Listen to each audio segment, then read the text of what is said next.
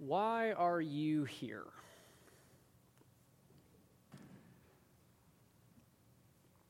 Don't know if you've ever thought consciously about that. Why you are here. Specifically, why you are gathered in a local church setting this morning. Many Christians who identify themselves as people of faith, even if they don't even necessarily identify themselves as Christians, they know they're supposed to be in church, and so they gather together. But if you press in and ask why, I think many of us might have difficulty articulating the purpose of attending a local church or identifying what activities a local church should be engaged in, what a local church should be doing. We also live in a world that is full of many high-profile individuals who once claimed the faith and they are now deconstructing their faith and leading many others to do the same, using that language to describe their process of walking through seasons of doubt and uncertainty as they move further and further away from biblical truth. At heart level, every person who comes to this point of a deconstruction, to the point of all-out apostasy from the faith, do so because they lack a genuine conversion to Christ. But I also believe that one of the reasons that individuals may end up leaving the church is that they find a disconnect between what the church is supposed to be about and what they're supposed to be doing with the individuals who make up their local church. Indeed, many local churches can lose their way and find themselves mired in internal conflicts. Or perhaps they become a church that exists solely to enrich the leadership, and the leadership fails to care for the flock. Perhaps a church can become focused on feel-good messages that don't ground individuals in sound doctrine and sound theology. Or they may lose touch with the gospel that they are obligated to proclaim, or there's a myriad of other possibilities that can lead a church to losing their way. When churches lose sight of their purpose before God, it is of no surprise when individuals will eventually leave because they were never grounded in truth. It's tragic that many will leave churches who have lost their way, but not only will they leave those churches, but they will leave Christianity altogether. I hope and pray that this will never be true of Pillar Fellowship. I pray God's protection upon myself as pastor, upon whatever future that the Lord has for this church, future pastors, future elders of Pillar Fellowship, that as long as this local church exists, Pillar will hold it true to its name. That is a pillar and a foundation of the truth of God's Word, faithfully proclaiming that to the community. And so, before we return to our study of Philippians next week, I thought to take advantage of the fact that this is the first Sunday of the new year to remind us all, and myself included, what is the purpose of a local church? What is it that we are supposed to be about? And how we hope God will bless the efforts of Pillar Fellowship collectively as a whole as we move forward into the year 2022. And so we're going to be in the book of Colossians this morning.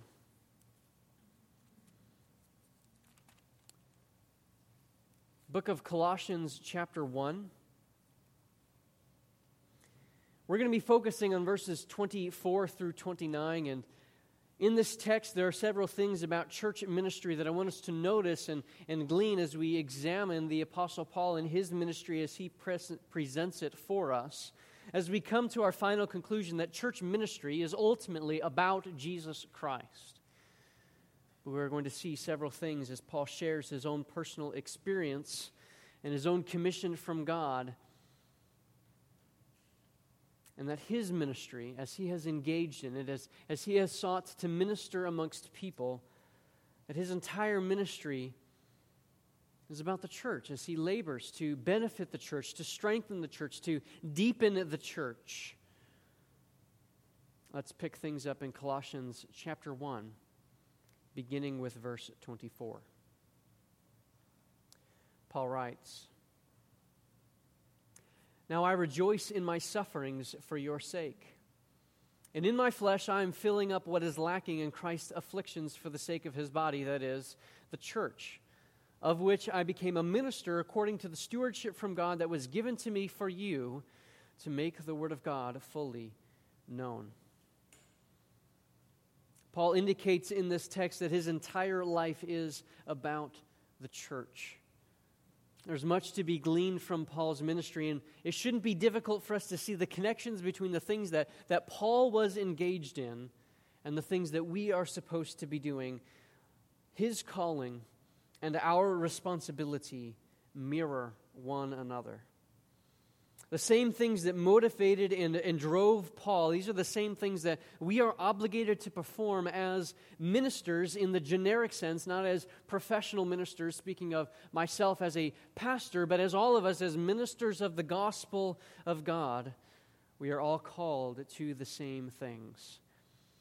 And so I have 5 headings for us to consider today. All of them declaring to us what the church is supposed to be about. What is biblical church ministry? Why are we here? Even today, what is our purpose here?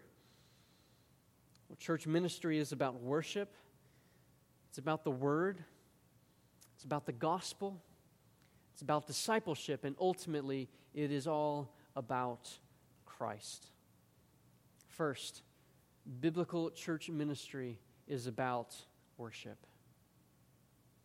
There's much about this context that we don't have time to examine in depth, but I want to give us just a brief overview of chapter 1 as we consider this idea that biblical church ministry is about worship.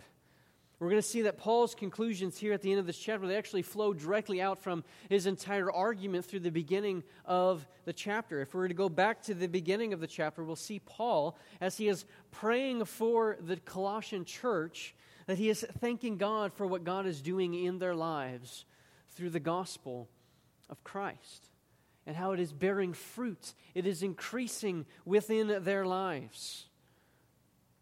We would see how his prayer for the church includes his desire that they would give thanks to the Father who has qualified them to share in the inheritance of the saints in the light. We would see the incredible majesty of Christ as Paul points to him in verses 15 and following. He points to Christ as the creator, the sustainer of all the world. He is the head of the church, the preeminent one who has reconciled the world to himself and has reconciled those who believe in him unto the Father. As a result, Paul is able to rejoice. He rejoices. He responds with joy even though he suffers greatly. He rejoices because he sees that God is at work. It's increasing. The gospel, the fruit of the gospel is increasing in the lives of the Colossians. So he praises God. The gospel is changing lives, and God is at work. And that alone evokes that worshipful response of Paul. In this I rejoice. I rejoice even in my sufferings. The phrase that is there in verse 24, filling up what is lacking in Christ's afflictions, that phrase has tripped up many individuals.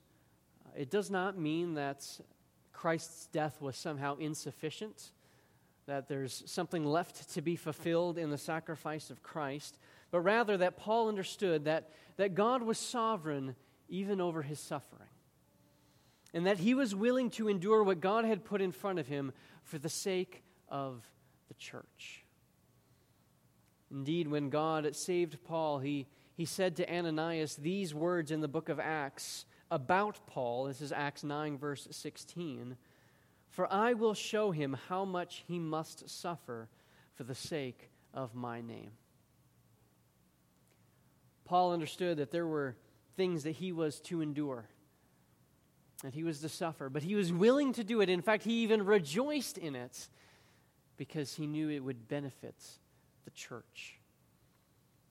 And so the glories of Christ, the things that God was having him walk through, he was rejoicing in these things. It was a worshipful response to the Lord because he knew that God was at work through it. And this is a concept that we have studied even as we've moved through the book of Philippians. Right, as we saw from Philippians chapter 1 about how Paul was in prison and yet he rejoiced because it led to a furtherance of the gospel. And so even though we don't always get to see exactly how God is at work, Paul is able to rejoice in his suffering because he is confident that God is at work.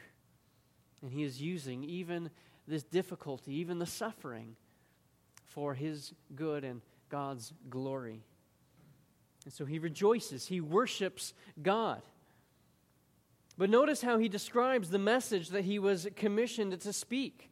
Look at as he continues on in verse 25, I became a minister according to the stewardship from God that was given to me for you to make the word of God fully known. And then he describes the content of that message. It is the mystery, this is verse 26, the mystery hidden for ages and generations, but now revealed to his saints. To them God chose to make known how great among the Gentiles are the riches of the glory of this mystery, which is Christ in you, the hope of glory.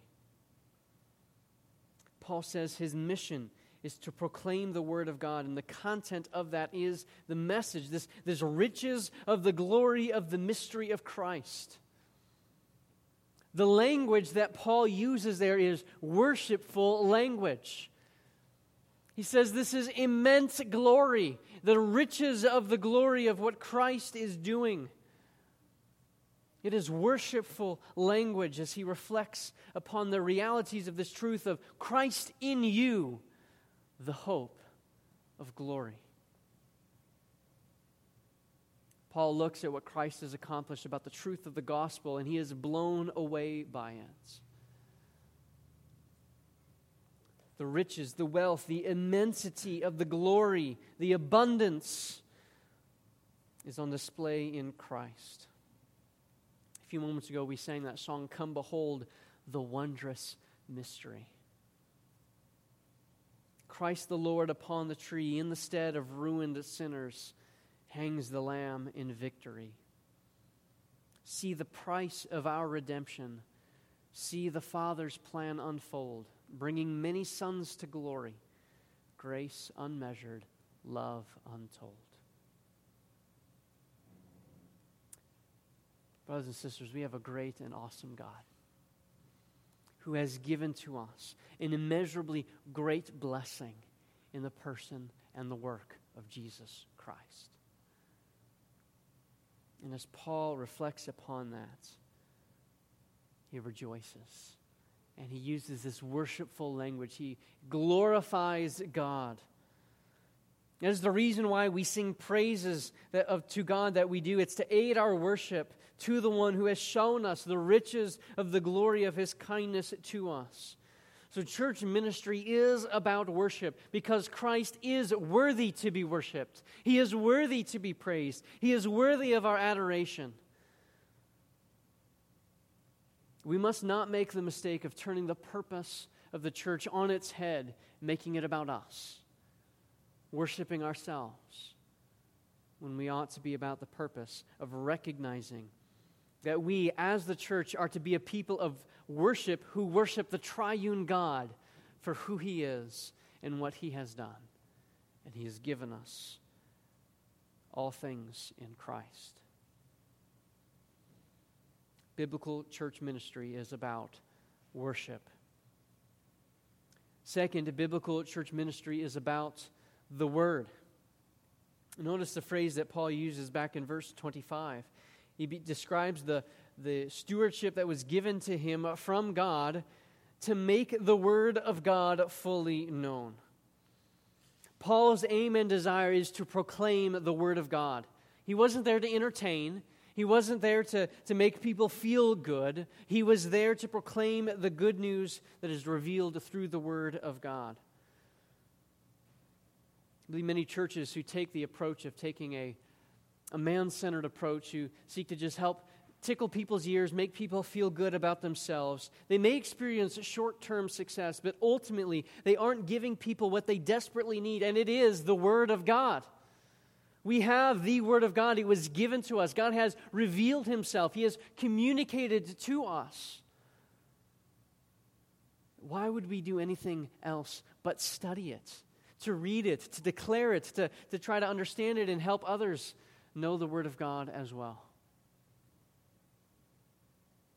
God has spoken. We ought to be people who are about the purpose of answering the question, okay, what has God said? It is located here in His Word. Let's read it. Let's understand it. Let's obey it. If we become reliant upon the words of man and not upon the words of God, ultimately it's not going to get us anywhere. It is God's Word that contains the words of life. It is God's Word that has the power to change our hearts and our lives. God's Word challenges us, confronts us, encourages us, edifies us, and there's nothing else that can do that. Biblical church ministry is about the Word. Third, biblical church ministry is about the gospel. It is about the gospel. As Paul declares the good news of the gospel, he's declared that his ministry is about proclaiming the Word of God, and part of that message is the very message of the gospel itself. He talks about the mystery that was hidden from past generations but is now revealed to His saints. And what is that mystery? He says it is Christ in you, the hope of glory. Christ in you, the hope of glory. Even though Paul doesn't use the word gospel in this context, it is clear that this is a reference to the gospel of Jesus Christ. Of course, we know that the word gospel literally means good news, and Paul explains to us what the gospel is in other contexts. We have 1 Corinthians chapter 15, verses 1 through 4, where Paul writes about how, "Now I would remind you, brothers, of the gospel I preached to you, which you received, in which you stand, and by which you are being saved, if you hold fast to what I preached to you, unless you believed in vain. For I delivered it to you as of first importance, what I also received, that Christ died for our sins in accordance with the Scriptures, and that He was buried, and that He was raised on the third day in accordance with the Scriptures." And Paul tells us our necessary response to the gospel in Romans chapter 9, that if you confess with your mouth that Jesus is Lord and believe in your heart that God has raised Him from the dead, you will be saved. And it is here in our passage in Colossians where we see the results of the gospel, that Christ comes to dwell within you, giving us the hope of glory. Think of that. Think of the context of Colossians, of how Paul has detailed to us the greatness of who Christ is, the creator, the sustainer, the one through whom the universe literally holds together. It's in the palm of His hands. And that same Christ comes and dwells within the hearts of His children, giving us the hope of glory. The good news of the gospel. Well, we see Paul as he continues to proclaim the goodness of Christ, this hope of glory. He does so, I believe, in two ways. He proclaims the gospel inwardly. And then he will do so outwardly. First, inwardly. Often we think of the gospel as being for unbelievers, right? Those who do not yet know Christ, they need to be told the gospel of Christ so that they can believe in Him. But Paul actually speaks of the gospel, speaks of the good news, and he actually spends much time talking about it in the context of those who have already embraced the gospel, those who already do believe in the gospel of Christ. Later on in chapter 2, verse 6, Paul is going to say, "Therefore, as you have received Christ Jesus the Lord, so walk in him." We have received Christ through faith in the gospel, and so we are to continue to walk in accordance with that same faith in the same gospel. Just as you have received Christ Jesus, so walk in him. We are to reflect upon what Christ has done and allow that to influence how we live our lives in obedience to him. Our obedience is not an expression of seeking to earn favor with God, but it is a means whereby we show gratitude to God for what he has done in and through the gospel. The gospel reminds us as believers that we have no reason to boast in ourselves,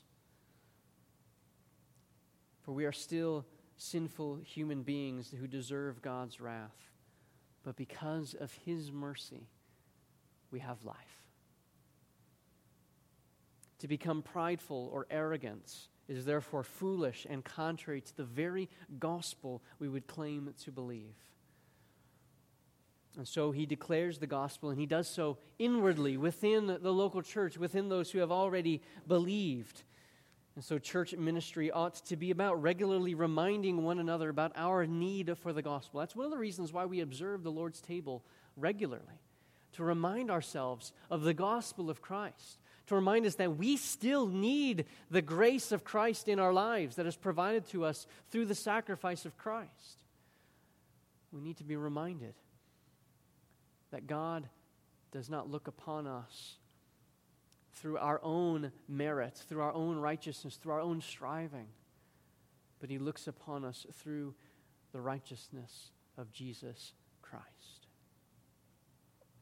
So we proclaim the gospel inwardly because you need the gospel and I need the gospel. But he also proclaims the gospel outwardly. It is not just within the walls of the local church that the gospel must be proclaimed, but it must be proclaimed outwardly as well. There are countless individuals who need to know what Christ has done. Notice what Paul says in verse 28. It is him we proclaim, that's of course talking about Christ, him we proclaim, warning everyone and teaching everyone with all wisdom. Warning everyone, teaching everyone. Gospel proclamation includes both warning and teaching. The word for warning is often translated in many translations as admonition. We admonish one another. We admonish others. It speaks of correction. It speaks of identifying false behaviors and false beliefs and correcting those with the word of God. Proclaiming Christ means we speak to false ideas and false behavior. Sinful behavior ought to be addressed. False ideas ought to be corrected. Now, this must be done in love, of course, but love demands that it must be done. Gospel proclamation proclaims the law of God as the standard of his holiness, to use it as a mirror, to show the sinner of their need for Christ. We've been going through this in our Sunday evening discipleship class, right? As we've considered the Ten Commandments and seen the law of God and how we cannot live up to that. That's why we need the gospel. The law shows us our need for Christ. Many churches have forsaken their responsibility and their role in addressing sin. Many have chosen to lay aside that word altogether, to ignore sinful activities, to ignore the word sin itself.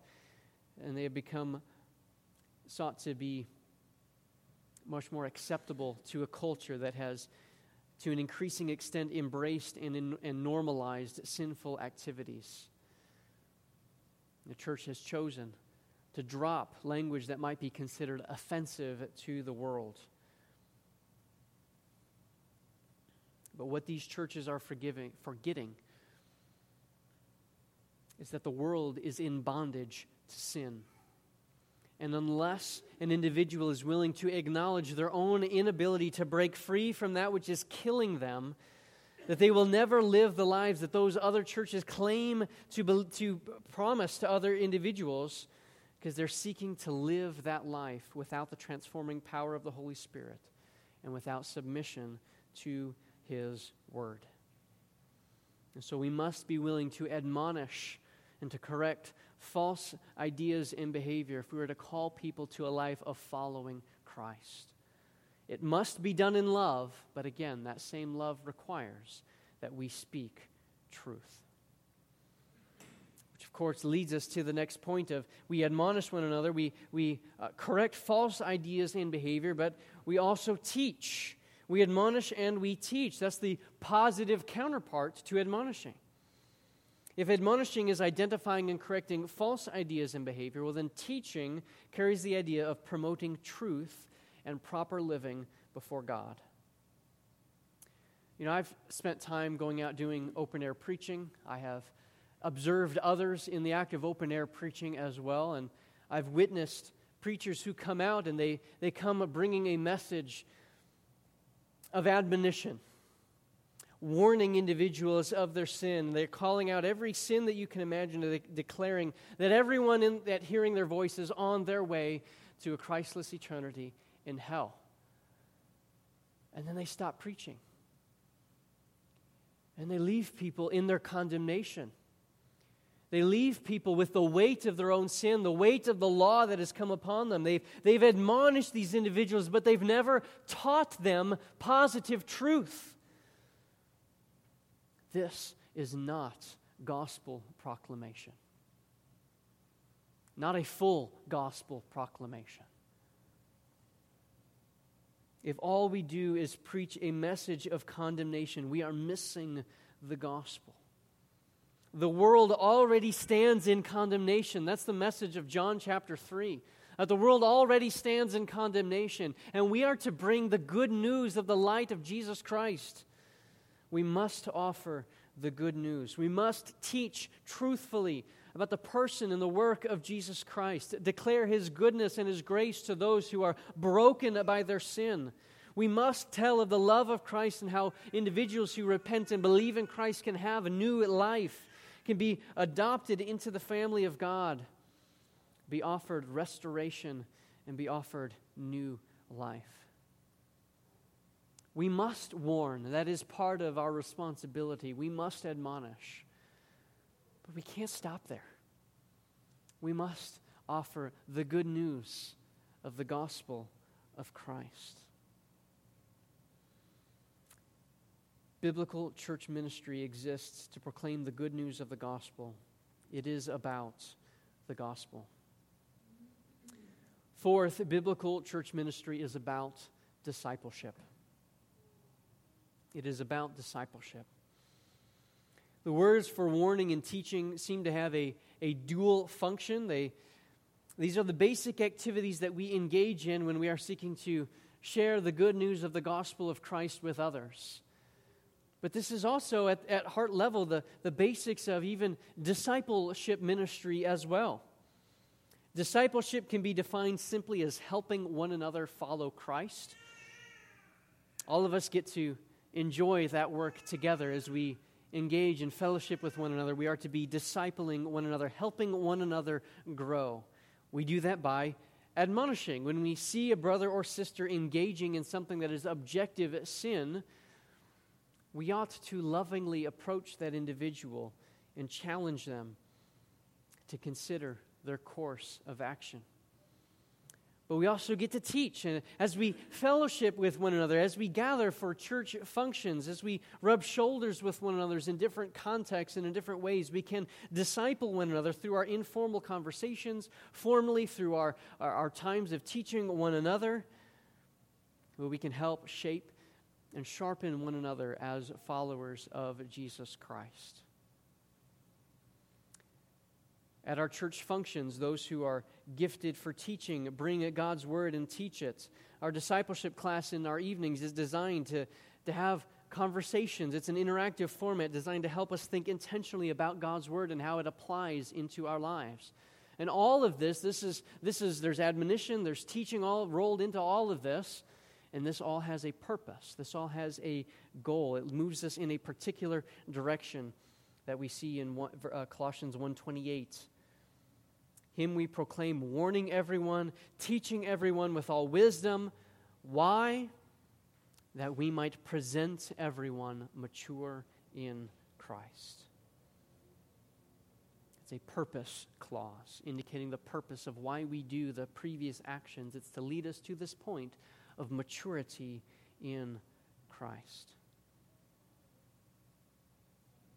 The reason we admonish, the reason we warn, the reason we teach is so that we all might be brought to maturity in our faith in Christ Jesus. Our desire should be to see all of us walking faithfully with Christ, living the lives that He intends and desires for us, studying God's Word, growing in our walk with Him, representing Him well to the world, mature believers. That's a journey that all of us are on, moving towards maturity in Christ. Biblical church ministry is about discipleship. Finally, biblical church ministry is about Christ.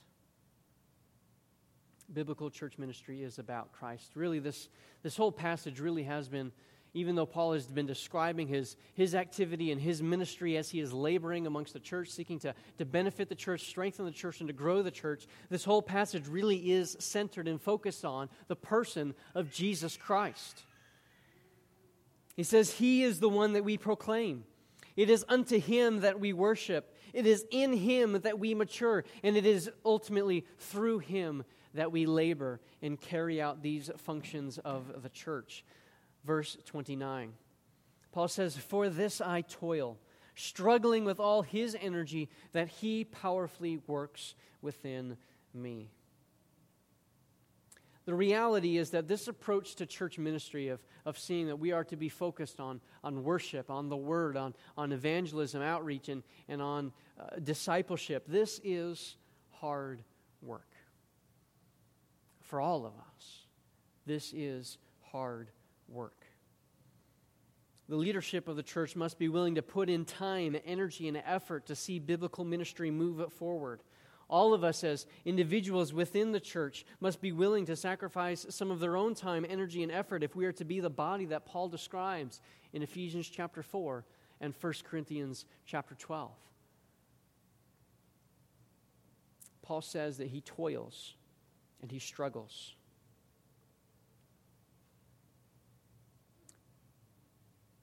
Many of you know that I do electrical work.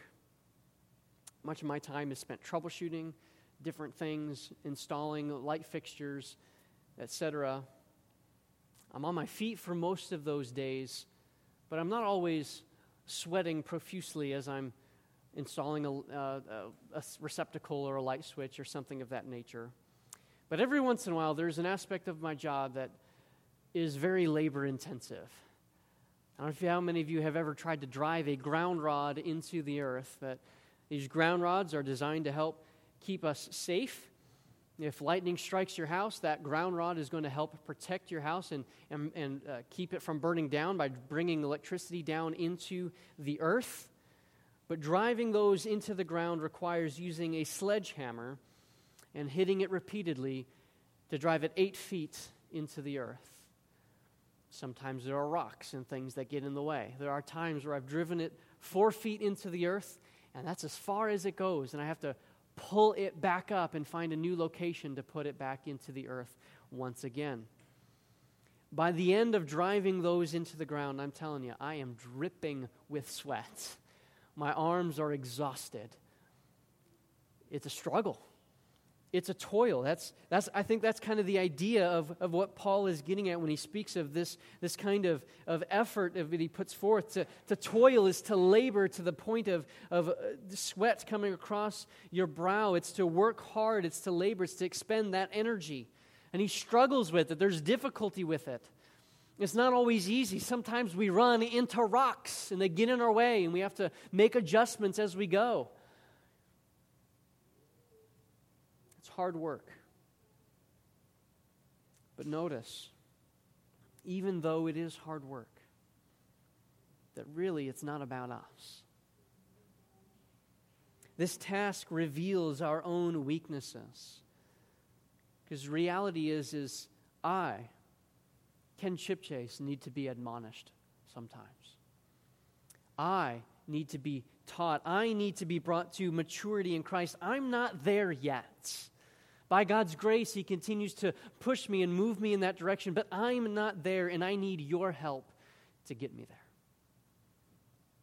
All of us as individuals should be working together to help move one another towards this end, and it is hard work. We do labor in it. We struggle. We toil in this. But if we do this in our own strength, if I try to help you in my own strength, if you try to help me in your own strength, we're not going to get very far because of our own weaknesses, our own difficulties in this life. No, we must labor, but it's in the strength that Christ supplies. For this I toil, struggling with all of His energy that He powerfully works within me. This must be true of each of us. This must be true of each one of us. If we are to be a biblical church, recognizing that this isn't about me and about my needs as an individual, laboring on in my own strength, but rather if we all work together in the strength that Christ supplies, recognizing that it is Him that we proclaim. It is Him that we worship. It is in Him that we mature, and it is through Him that we can do anything. It is then that we can be sure that this local church will stay its course. We can be confident that the reasons that why we are here today are biblical reasons. If we recognize that ultimately, biblical church ministry is about Christ. So to close asking the question that I asked at the beginning of our time this morning, why are you here? I pray that we can all truthfully respond and answer that. We are here for biblical church ministry, to worship Christ, to proclaim His word, to be equipped that we might go out and proclaim the gospel outwardly to our community, recognizing ultimately that all of these things, all of this, is about Jesus Christ. Let's pray.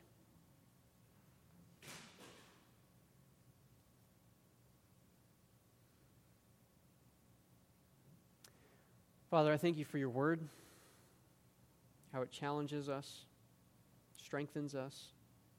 Lord, I pray that we would be encouraged through this today. Lord, that this work that You have called us to perform is difficult. It is challenging. That's why Paul uses the language of struggle and toil and labor. And yet You have promised to give us the strength and the grace that we need for the task. I thank You and I praise You for that, Lord, that we can rejoice in that we can even rest in knowing that it is Your grace and Your strength that is given to us. I pray that You would help us to be a biblical church that stays the course, that follows after Your word, a church that is not about us, man-centered and man-focused, but a church that is about worshiping You, a church that is about proclaiming Your word, a church that is about proclaiming Your gospel, both inwardly and outwardly, a church that is to help one another mature and grow in maturity in Christ, and a church that ultimately does all of these things in Your strength for Your glory. Pray that You would guide us, direct us as we continue to move forward in the year 2022. I pray, Lord, that You would be our vision as we're about to close with this last song, Be Thou My Vision, that You would guide and direct us in Your truth. Pray this all in Christ's name. Amen.